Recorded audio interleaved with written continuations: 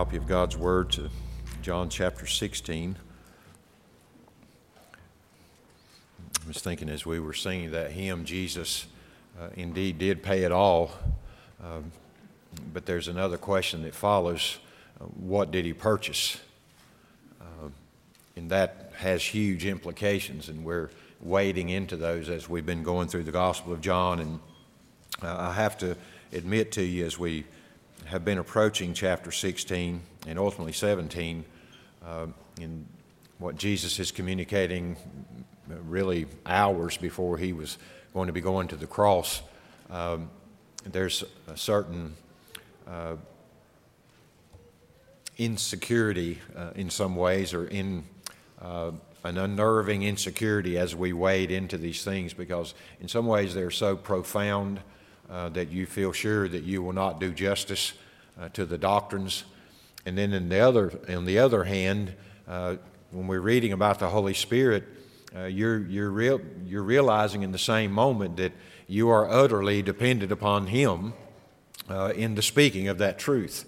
And so there's kind of a tension that creates in me. There's a part of me that wants to be absolutely theologically and doctrinally correct.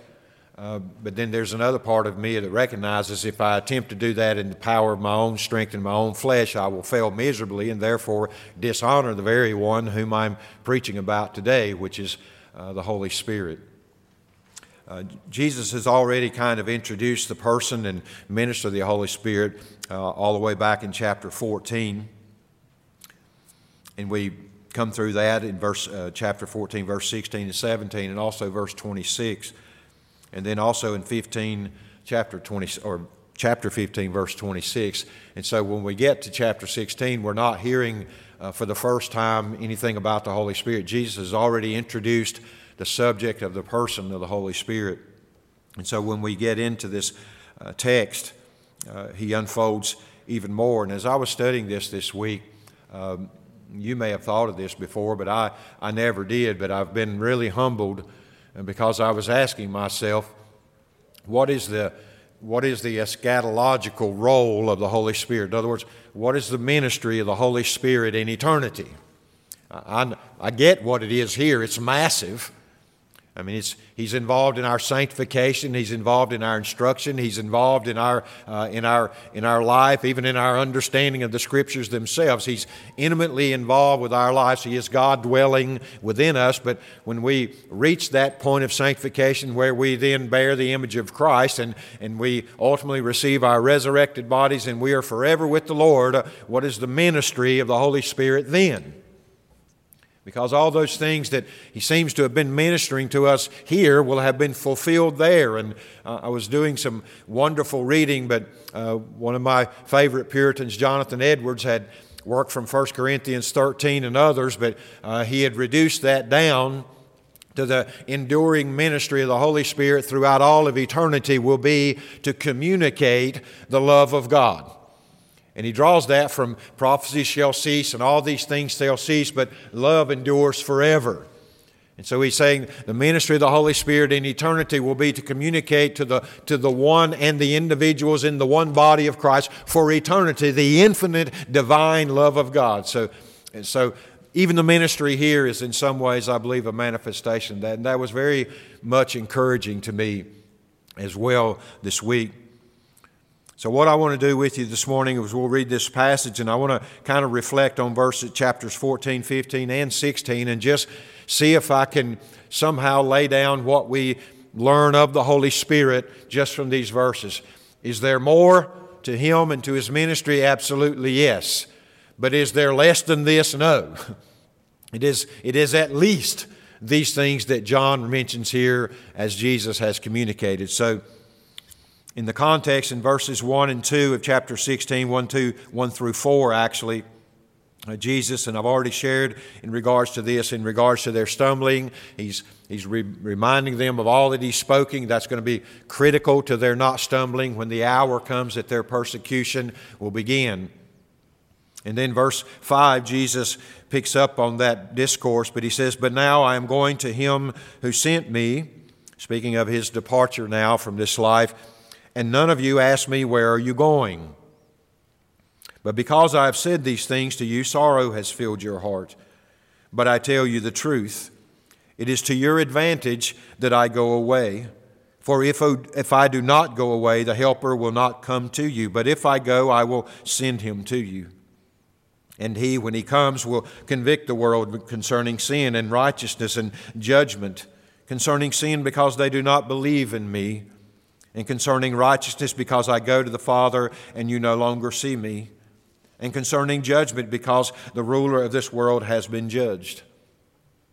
I have many more things to say to you, but you cannot bear them now. But when He, the Spirit of truth, comes, He will guide you into all the truth, for He will not speak on His own initiative, but whatever He hears, He will speak, and He will disclose to you what is to come. He will glorify me, for He will take of mine and will disclose it to you. All things that the Father has are mine. Therefore I said that He takes of mine and will disclose it to you. I'll stop my reading there, but let's pray together. Father, we thank you this morning for your word. And Lord, even as we speak of the Holy Spirit, I want to be sensitive, and I want others in this room to be sensitive that anything effective for the kingdom and for the glory of Christ will be accomplished this morning in me and in those hearing by this same Holy Spirit. It is true, Father, that through this Holy Spirit we have this word in our hands. It is the manifestation of the Spirit's role in the apostles' life and the recording of the truth. And so, Father, when we have this truth, it does not exclude us from our dependency upon your Spirit to understand these things. And so my prayer this morning, Father, is that you would grant the fullness of the Holy Spirit in our understanding, in our hearts and minds, that we might see you and see you in a more glorious way. So help us this morning for your name's sake, we ask in Jesus' name. Amen. All the way back into chapter 14, and I'd just like to say, there is, and I've mentioned this several times, there is a direct apostolic application. I think in some cases Jesus is speaking directly to what the apostles will experience, but there is an extension through that even to the believers. So many of the promises, or all of the promises given here, I think, relate to the believers as well. So use your own discernment in the moments. Sometimes he's speaking directly, so there's an application there. Think about that, but also think about the extension of that and what it means into the believer's life. I get that from John 17, where Jesus even refers these blessings upon those who would believe through their word. So it is applicable to us as well. But going all the way back into chapter 14, verse 16 and 17, as I said, 26, and also chapter 15, verse 26. Here's some things that we learn. In verse 16 of chapter 14, we learn that He is a person. That's important, because we speak of the Spirit sometimes as though it is an it, or as though it is some force that is sent out by the Father to accomplish the Father's will. It's something less than God, but some spirit that is sent out. The Spirit is a person. The doctrine of the Trinity holds fast that there are three distinct persons, one God.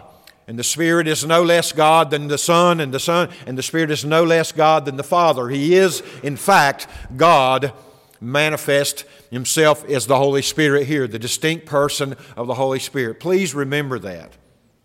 I was reminded this morning, even as I was listening to our singing and participating in that when we are prompted or a word of God is brought to our minds in a crisis situation, it isn't just some ambiguous spirit or force bringing that to mind. There is a person calling to mind His own word to bring it to bear in our situation. It is God at work in us to bring to mind the very words that He has given to us.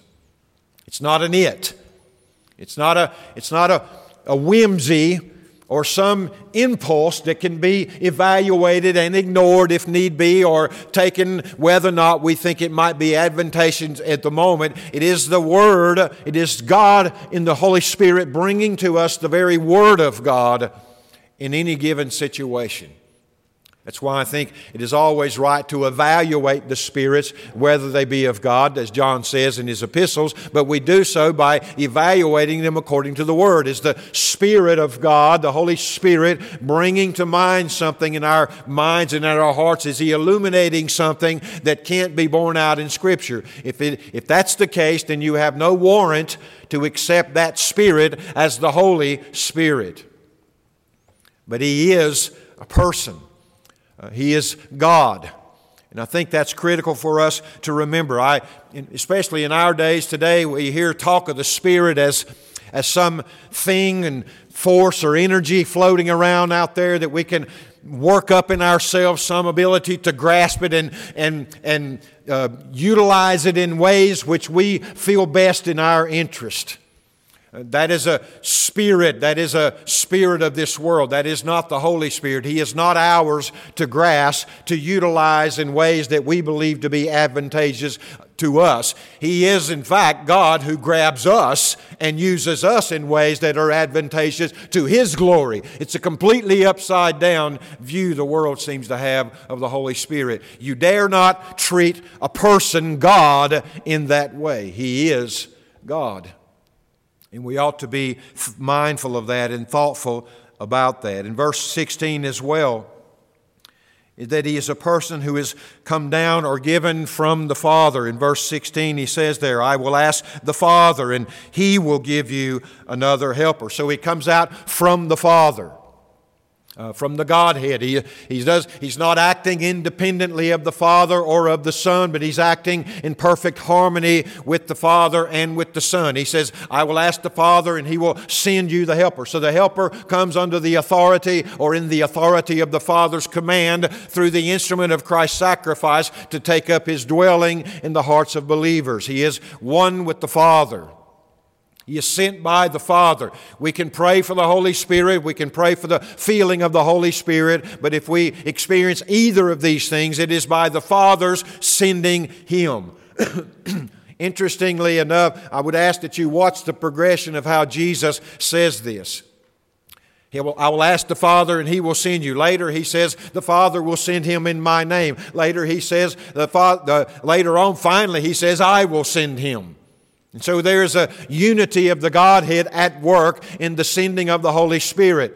He doesn't come compelled by the Father. He comes certainly of His own free will as God, but in the role of each person in redemption, the Spirit has a certain role, and the Father sends the Spirit. He comes forth from the Father. He doesn't come from the world, by the way. There are those in our world today who would dream up their own ideas of what the Spirit is, describe to you what it does, and then to convince you to embrace it. And you open up yourselves in those moments to all sorts of demonic spirits that have manifestations in many ways. So this is a dangerous thing that we are dealing with here in regards to the spiritual aspect of it. He is the Spirit. He is God. He is a person. He is not some force that the world can teach us how to grasp in some way and control according to our own desires. In verse 16 as well, He is given at the asking or at the request of the Son, Jesus says in verse 16. I will ask the Father, and He will give you another helper. So He's sent by the Father, but He's sent upon the request of the Son. I think that involves the Son's purchase of that request, or the certainty of that request being acknowledged. There is something that has to take place for Jesus to have the grounds to appeal to the Father for the Spirit to come into the world, and that be a righteous and legal, as it were, decision. So when Jesus says, I will ask of the Father, I think He's anticipating the basis for His asking. The Father cannot deny the Son's request to send the Spirit because of the merit of the Son's suffering. He has merited, as it were, the right in His role in redemption to ask the Father that He might send the Spirit. And the Father will indeed grant that upon the merit, upon the basis of Christ's suffering, which is at hand at this point. And so He assures His disciples, I will ask the Father, and He will send the Spirit, the Holy Spirit, to you. So He is a person. He is sent out or sent to us from the Father at the request of the Son, all three persons of the Godhead at work in that moment or in that act of redemption. So He is given at the asking of the Son. In verse 16 as well, He is spoken of by Jesus as a helper. We all have heard that. I remember when I was a younger person, I thought they said that the Holy Spirit was a parakeet. He's not a parakeet, He's a paraclete, and it simply means one who comes alongside in that way. So He's not a parakeet, He's a paraclete. He is one who comes alongside. This Holy Spirit who comes down to us from the Father at the request of Jesus through the merit of Christ is another helper. I thought that was interesting that Jesus said another one. I didn't know there were two paracletes. I didn't know there were two helpers. Obviously, Jesus seems to me to be suggesting that I, in my own capacity, in my very specific way, I am your help now with you. But I will seek of the Father. I'm going to the cross. I will ask the Father, and He will send to you another helper who will act in His specific capacity and according to His role in your redemption. I will appeal to the Father, and He will send him to you. I haven't researched this out, but I even thought as well that the Spirit was the Spirit, Holy Spirit, and Christ at that moment one with one another in that ministry, because we know that the Spirit came down and lit upon Christ at His baptism as a dove, and as if there was a joining there. And so was Christ. It says that He was filled of the Spirit without measure. So it may be that He's speaking there in terms of, I'm going away, but the other helper is going to be here. I'm not going to leave you as orphans, He says earlier in John. Whatever the case may be, Jesus speaks of the Holy Spirit as the helper. Some words interpret it as the comforter. And Jesus says that that's what the role of ministry, the Holy Spirit will be. He will be a helper who comes alongside, who helps you, but in some sense, He's helping make application of the work of Christ into our life. I was thinking early this morning, the passage where it says, all the promises of God in Him, Christ, are yes. By what means? By the means of the Holy Spirit. Whatever is purchased by Christ and promised to Christ from the Father are brought to our account and applied into our lives by the Holy Spirit. So all the promises indeed of God in Christ are yes. That's a ministry of the Holy Spirit. So He is a helper. In verse 16 as well, I love this, and this is what set my mind to thinking in terms of the eschatological ministry of the Holy Spirit. But He says of Him that He will be with us forever. He says, I will ask the Father, He will give you another helper, that He, there's the emphasis on the person, may be with you forever. Forever. Now that's critical because we see in the Old Testament that the Spirit would come down and overwhelm and utilize prophets in very many ways, and they would speak powerfully and through the power of the Spirit, but there was never a forever dwelling of the Spirit with them. But He says, this Spirit whom I will ask of the Father, and He will send to you as your helper, He's going to be with you forever. There is not this temporary coming upon you of the Spirit for some task in ministry. He will take up residence with you and be with you forever. And that's what got me thinking, how long is forever? Eternity. And then I said, well, what does He do in eternity? I'm utterly dependent upon Him now, yes, because I'm blind and I have a natural mind, and these things are spiritually discerned, and in every corner and every turn, I am utterly dependent upon the Holy Spirit of God. But when I get into eternity and I see Jesus and I'm transformed in that moment to the image of Christ and all eternity is bliss, I'm thinking to myself, what's He doing then? He hasn't abandoned me. Jesus assures me He's with you then. You're not going to get to heaven and no longer have the Comforter with you. You're no longer going to lose sight of Him. In fact, you're going to have an expanded view of Him, because then He will be known in His rightful place as the Spirit, as God. I was thinking about this. Is that individually in every believer's heart, but yet all believers have become one in Christ? So is it the glory of the Father and the Son and the Spirit radiating out into the oneness of the body of Christ, whereby we are exposed to the divine love forever and ever, even in that it is infinitely loving? Oh, what a future ahead of us.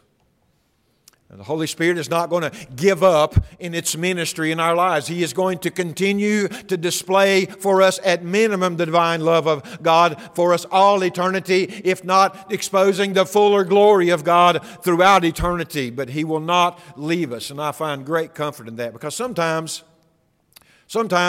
our immediate experience of His presence is not there, particularly as they are about to face the persecutions coming upon them after Christ's crucifixion and resurrection and His ascension. And so there may be moments in those persecutions that they don't personally experience Him, but they have a promise. He will be with you always. In those moments, were they able to comprehend in those moments that even if I feel fear here, Peter, or even if I feel fear here, the other disciples besides John, even if I feel fear here, I can be assured by the promises of Christ that the Spirit is going to always be with me. He's not going to leave me in those moments. Let me just say a point of application. I don't know what you're going through today, but I'm pretty sure it's something. And you may rate it on some scale at the top or down low somewhere on the scale, but there is some challenge in your life today. And even if you don't feel the Spirit operating within you, Romans tells us that He is operating within you as a believer, and He's uttering up petitions to the Father with the groanings of the Spirit that you can't even discern, because He knows what you need in that moment. Why does He know it? Because He knows the Father's will. He knows the will of God, and therefore He intercedes for you according to that will. And because it is that, you can be assured that what the Holy Spirit is requesting for you in this crisis, God will provide. The Father does not make known what is the need of the saint and then have the Spirit dwelling in the saint to pray for the very thing He wants in the life of the saint and then not give it to him. It doesn't work that way. It is God at work in us. The Spirit will be with you forever. In verse 17 of chapter 14, John tells us that He is the Spirit of truth. Describes Him there. That is, this Holy Spirit whom the Father will send. He is the Spirit of truth, whom the world cannot receive because it does not see Him or know Him, but you know Him because He abides with you and will be in you. That's where another place I wonder, is the Spirit at work with Christ in that moment, the Son? Because He's saying there, the Spirit of truth abides with you. Well, the one abiding with Him now is Jesus. And then He says He will be in you. So it seems to understand that the same Spirit that's abiding with you now will one day take up residence in you. And so it's clear to me that this is the Spirit of truth. Jesus has already said, I am the way, the truth, and the life. The Holy Spirit, He says here, identifies it as the Spirit of truth. Father, Son, and Holy Spirit are all manifesting themselves around this central reality. It is true. It is true, objectively true, according to the Godhead. And the Spirit, He says later, will lead you or guide you into all truth. So truth is central to the ministry of the Holy Spirit here. In fact, He is called here by Jesus the Spirit of truth. It can't be the spirit of half-truths or the spirit of error. It can't be the spirit of misinterpretations. It must be the Spirit of truth. If we are acting inconsistently with what is revealed as the truth, it is not the Spirit who is leading us. It is our dullness to the ministry of the Spirit that has gotten us off hand. I've been talking, me and Brother Travis were talking as well, but there's something about the study of the Scriptures in depth that should produce in us a humility that corresponds with that depth. It should never produce, I was sharing with Travis, if it produces in us an arrogance or a self-sufficiency, we have, by the truth of Scripture, moved away from what the Scriptures are teaching. It is an unspiritual discernment through the intellectual mind and the powers of man, what the Word of God means to the absence of the glory of God. That's why we are dependent upon the Spirit for right understanding. Even if you get the facts right, you can miss the person that the facts point to. If you need an example, the religious leaders of Jesus' day were exactly that. I mean, they were experts in the facts. They had all the facts laid out. They knew the law. They were masters of the law. They were the seminary graduates of their days with the doctorates. They knew all that they needed to know informationally. And Jesus says, you search the Scriptures in thinking that in them you have eternal life. And they, the things you have mastered, are speaking of me, yet you reject me. Because they did not seek it by faith. And there was not the Holy Spirit illumination of those truths at work in them. So this is the Spirit of truth. If you want to know truth apart from the Holy Spirit, then you're not likely to arrive at truth, or at least at the destination that truth was to take you, namely into the presence of God. Notice he says in verse 17 as well that it cannot be received by the world. I think he means in that ultimately, he means it by the unregenerate. This has a lot to do with what Christ is going for, to the cross for, but I was thinking to myself, if the Holy Spirit is God, and God will not take up dwelling in a defiled temple, then there must be some ministry that makes the man fit to house God. I mean, it would be like going into the temple in those days and it would be filth, and there would be, like they did later on, they would sacrifice a swine in the temple to defile the temple, so that by doing so they would think to themselves, God would not dare come into such defilement. Therefore we have essentially silenced God by sacrilege in the temple. And I wonder if that's not what he means in this passage as well when he says that the world cannot receive the Spirit. It's impossible, because the world in that unregenerate state is not available, cannot rightly house, as it were, the Holy Spirit. The world can't receive Him. And neither do they even want to receive Him. It does not receive Him because it does not see Him or know Him. But then he says to them, but you know Him, because He abides with you and then will be in you. So the world cannot receive Him. In verse 17 as well, He is with Christ, maybe there in His ministry, but certainly will be in believers. He changes phrases there. He doesn't say, you know Him because He's with you and He will be with you. He changes it. You know Him because He's with you. That's me. I am God. The Holy Spirit is God. So in many ways, just as you see me, you see the Father. In the same way as you're experiencing me, you're experiencing the Holy Spirit. Because Father, Son, and Spirit are God. So He is with you literally. But something's about to happen that says He will be with you. He's not with you, in you now, but He will be. He will be. And that gets us into chapter 16. Don't you understand it's to your advantage that I go away? Because if I don't go away, He doesn't come to you. He's not going to be in you unless I go away. There's something in my going that releases His coming. So I'm with you now, yes. But He, when He comes, will be in you.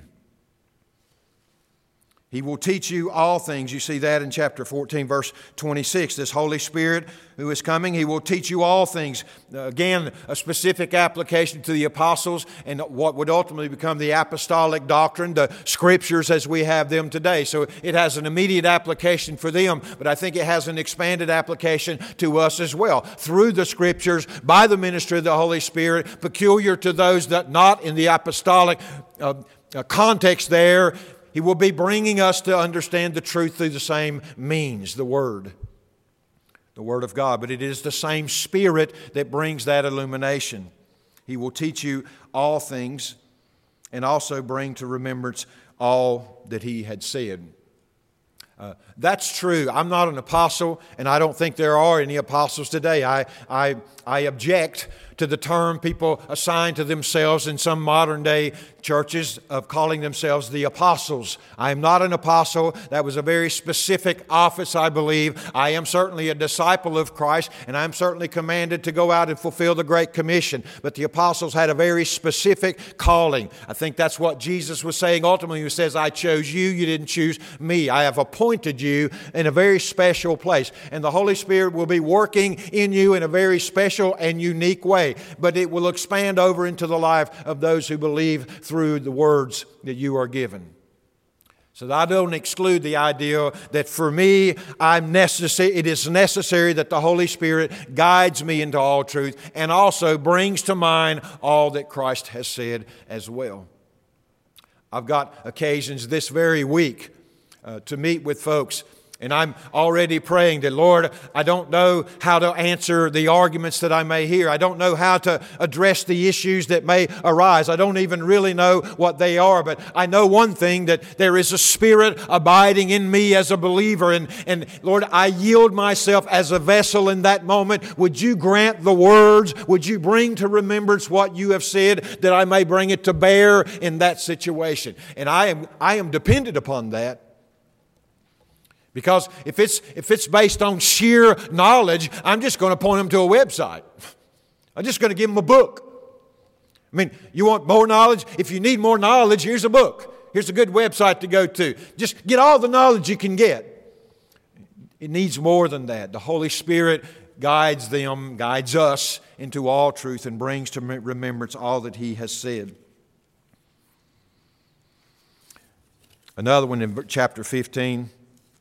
I'm getting to 16, trust me. He will testify of Christ, verse 26 of chapter 15. When the Helper comes, whom I will send to you from the Father, that is the Spirit of truth, who's already spoken of, who proceeds from the Father, He will testify about me.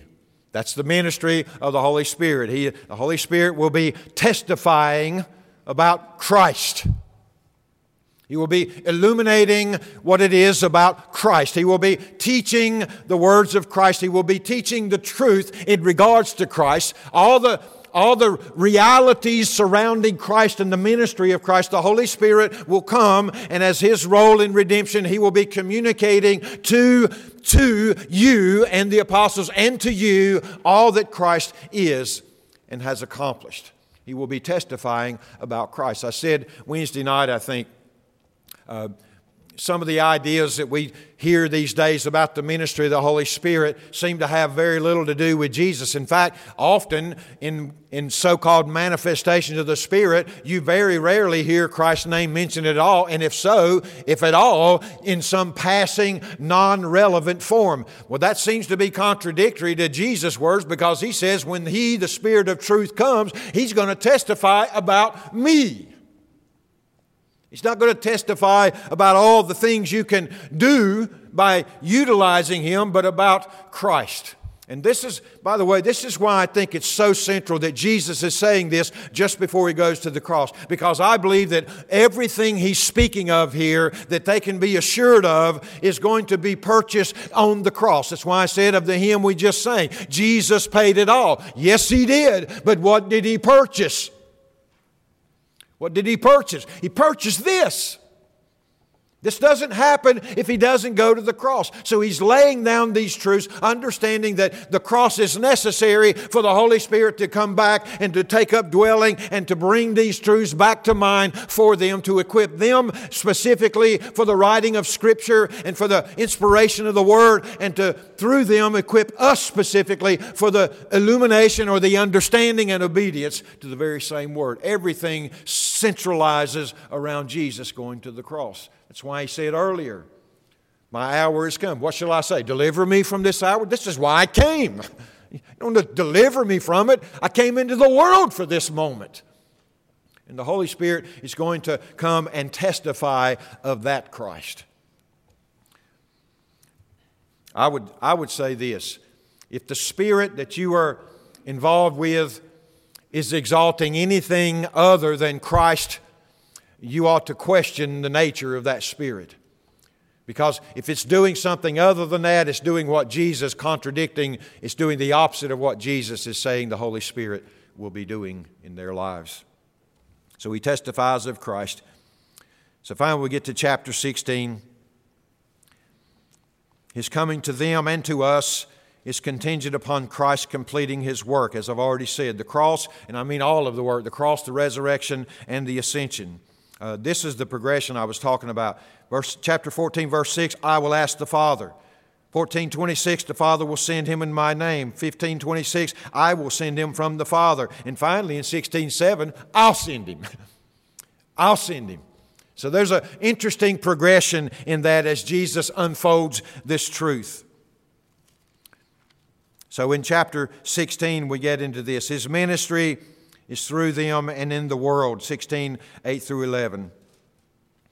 This is where it's interesting. Some of that's repetitive. But he says, I'm going to him who sent me, and none of you asked me, where are you going? But because I've said these things to you, sorrow has filled your heart. But I tell you the truth. It is to your advantage that I go away. And this is critical. To you, with your sorrowful heart, contemplating my absence, in your mind is your disadvantage. We were strong and we were bold and we had access and communion with Jesus, and Jesus is about to leave with us. That was our greatest advantage. Any state of being outside of that immediate presence of the bodily of Jesus Christ is for us a disadvantage. Jesus spins that around and says, I'm telling you, my absence is to your advantage. That tells me that something in regards to what's producing my absence is critical to you and will be to your advantage. You think it's your disadvantage now because your heart is sorrowful and you're worrying about where I'm going. And I'm telling you that where I'm going is necessary, critical to your being able to do all the things I've just described to you, namely not stumbling or not falling into some trap. It is to your advantage that I go away. And he says it very clearly. Why is it to our advantage? If the disciples might have asked. He says, for if I do not go away, the Helper will not come to you. But then he turns it around into positive. But if I go, here it is, I will send him to you. And this is why I think it has something about the preparation of the vessels. There is no apostle who in and of himself was cleansed to the point to which God himself in the Holy Spirit could take up dwelling within that body. If I don't go do something about that issue, he's not coming to you.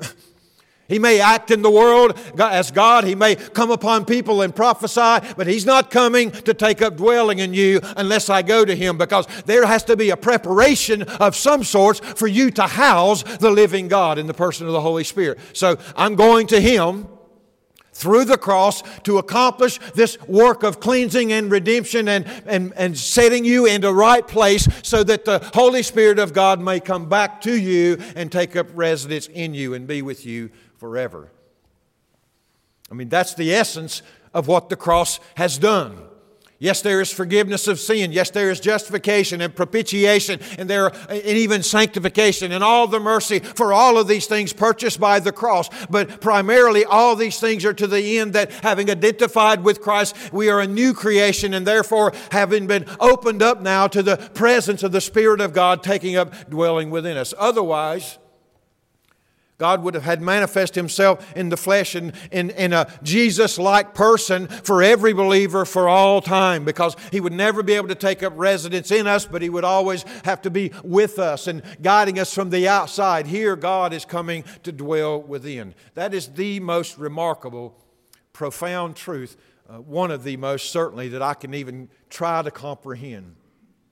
How a God who is limitless, whom the universe itself cannot contain, can confine himself, as it were, in the person of the Holy Spirit within the hearts of a believer. Extraordinary. Extraordinary. So when he comes to do that, he goes on to say, and when he comes, this Holy Spirit, when he comes, he will convict the world concerning sin. He gives this in summary at first, concerning sin and righteousness and judgment.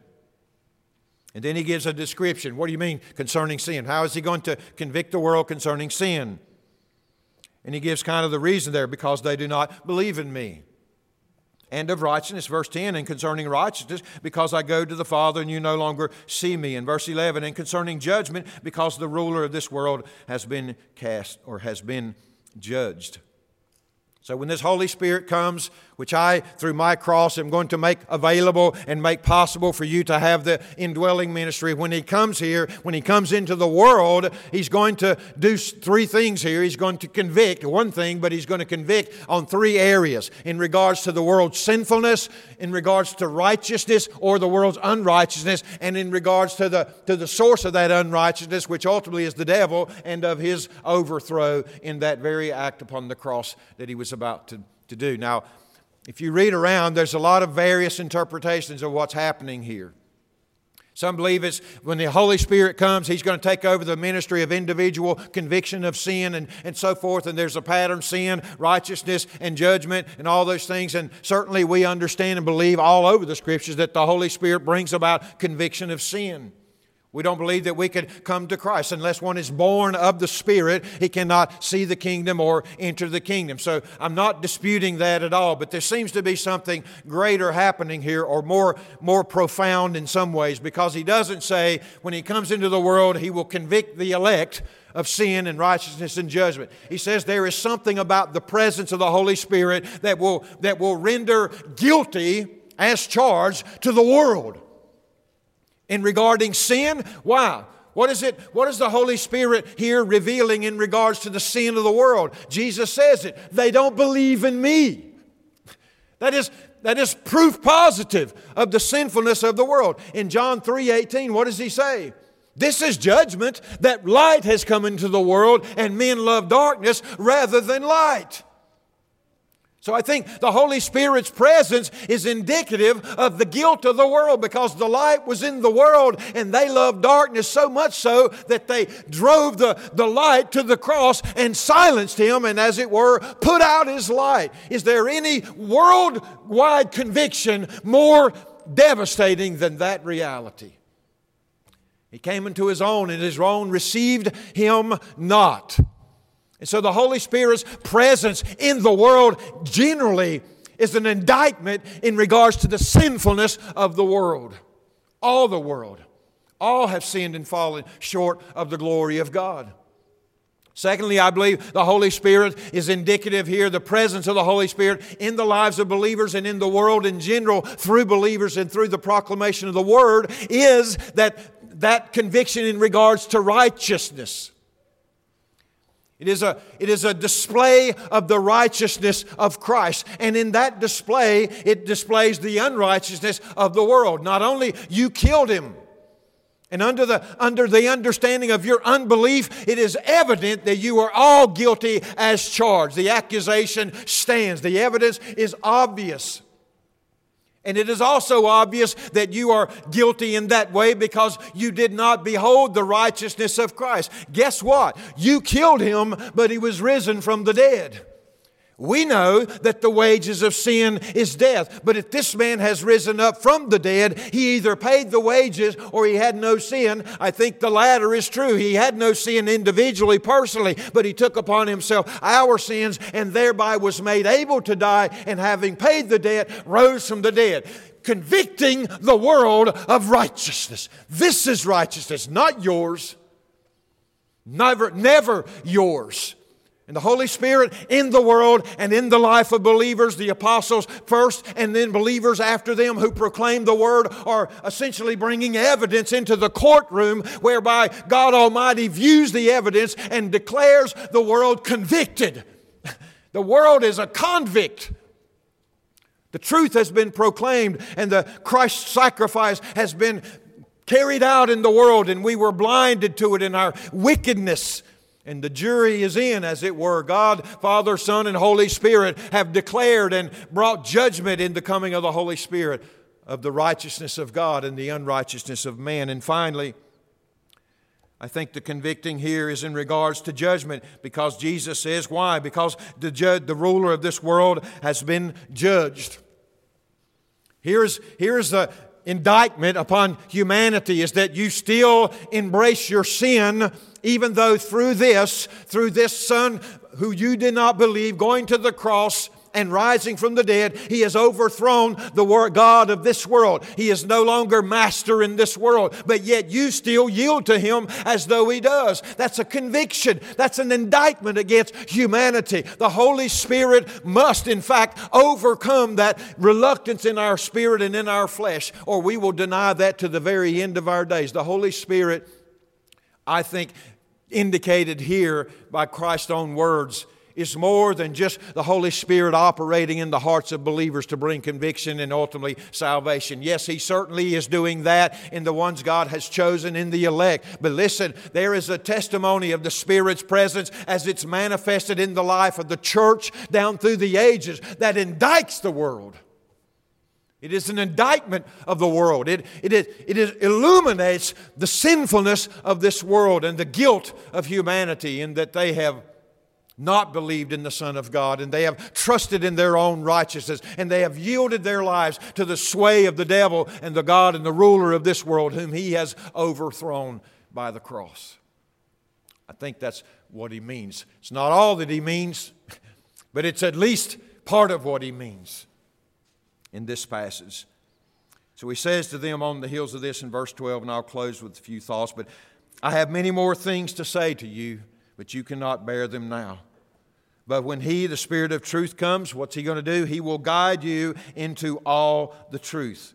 For He will not speak on His own initiative. Remember, Jesus said that of Himself. I'm not speaking on my own initiative. What the Father has said to me, that's what I'm speaking. So here, the Son and now the Spirit are bringing to us the Word of the Father, the Word of God in their own specific roles in redemption.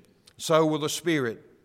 He will speak and He will disclose to you what has come. So there's a prophetic element. In fact, that's exactly what John the Apostle is doing in Revelation. So the Holy Spirit is going to speak to them specifically in a very peculiar way to apostolic reality. He's going to bring their word to him. Even the prophetic word, they're going to record those things. But the same things are true, I think, by extension to we who have believed through their word. The Bible you have in your hand is the testimony or the witness of those truths. I thought about that. It struck me that it's interesting that the Bible says, you are to be my what? Witnesses in the world. And so in the indictment of the world, the believer with the Word of God in his hand and the Spirit of God in his heart goes out into the world and proclaims the truth. And so in doing so, we are witnesses. It is though God, in His accusations of the world, calls to the stand, as it were, eyewitnesses through the apostles and through the ministry of the Holy Spirit, and they proclaim the Word in the world, and the world through the Word demonstrates their own guilt and condemnation. They are indicted by the very proclamation of the Word, but mainly by the ministry of the Holy Spirit. Jesus says in verse 14, I'll close, we could go on with this, but He will glorify me, for He will take of mine and will disclose it to you. All that is pertaining to Christ, He will take that, as it were, and bring it to you. That's why I don't think He says more to them, because they don't understand the fullness of the cross and what's happening at the cross at that moment. I have much more to say to you, but you can't bear it now, because it's completely outside of the realm. But when He comes back, He's going to guide you into all truth. And He's going to take those things of mine, that which is purchased, that which is merited by me, and He's going to take all the things pertaining to Christ and bring them to bear in your life. You're going to understand what the cross was all about. And we do that through the writings of the apostles as well. He's going to bring those things to your mind. Jesus qualifies in verse 15, all things that the Father has are mine. Therefore I say that He takes of mine and will disclose it to you. I think the essence of that is the working of the Godhead in salvation.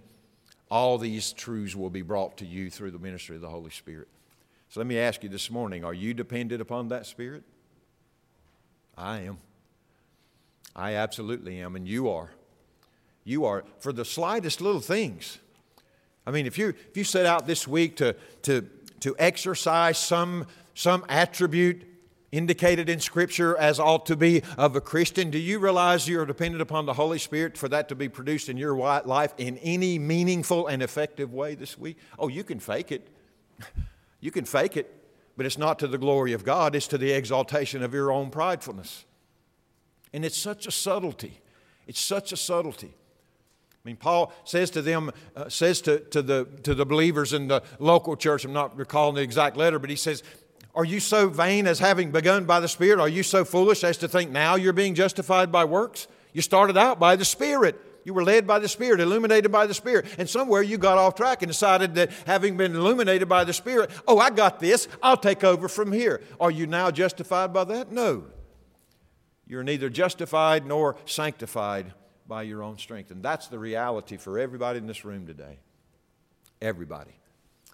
You are dependent upon the Spirit for even the knowledge of what Christ did, much less the application of that reality and the merits of His suffering into your own individual life by His calling you out of darkness and into light. I think that's a minimum of what John is saying here this morning. So stand with me. Thank you for your patience. Father, we thank you for your word. Lord, I pray that we would leave this place not just temporarily, but ever mindful of our dependence upon the Holy Spirit dwelling within us, bringing us understanding and clarity and illumination to the truths of your word. And Lord, I pray that we might be faithful witnesses. We are not the condemner or the accuser of the brethren. We are only to be called to be faithful, to bring the truth of the word to bear in the world. And Lord, Jesus has already told his disciples in this passage that they'll be hated by the world for that very thing, and so will we as we bring that truth as well. But Lord, help us to be found obedient by the strength the Holy Spirit provides. And Lord, I pray that that same Holy Spirit will move in our hearts this morning as we take a few moments. In Jesus' name, amen.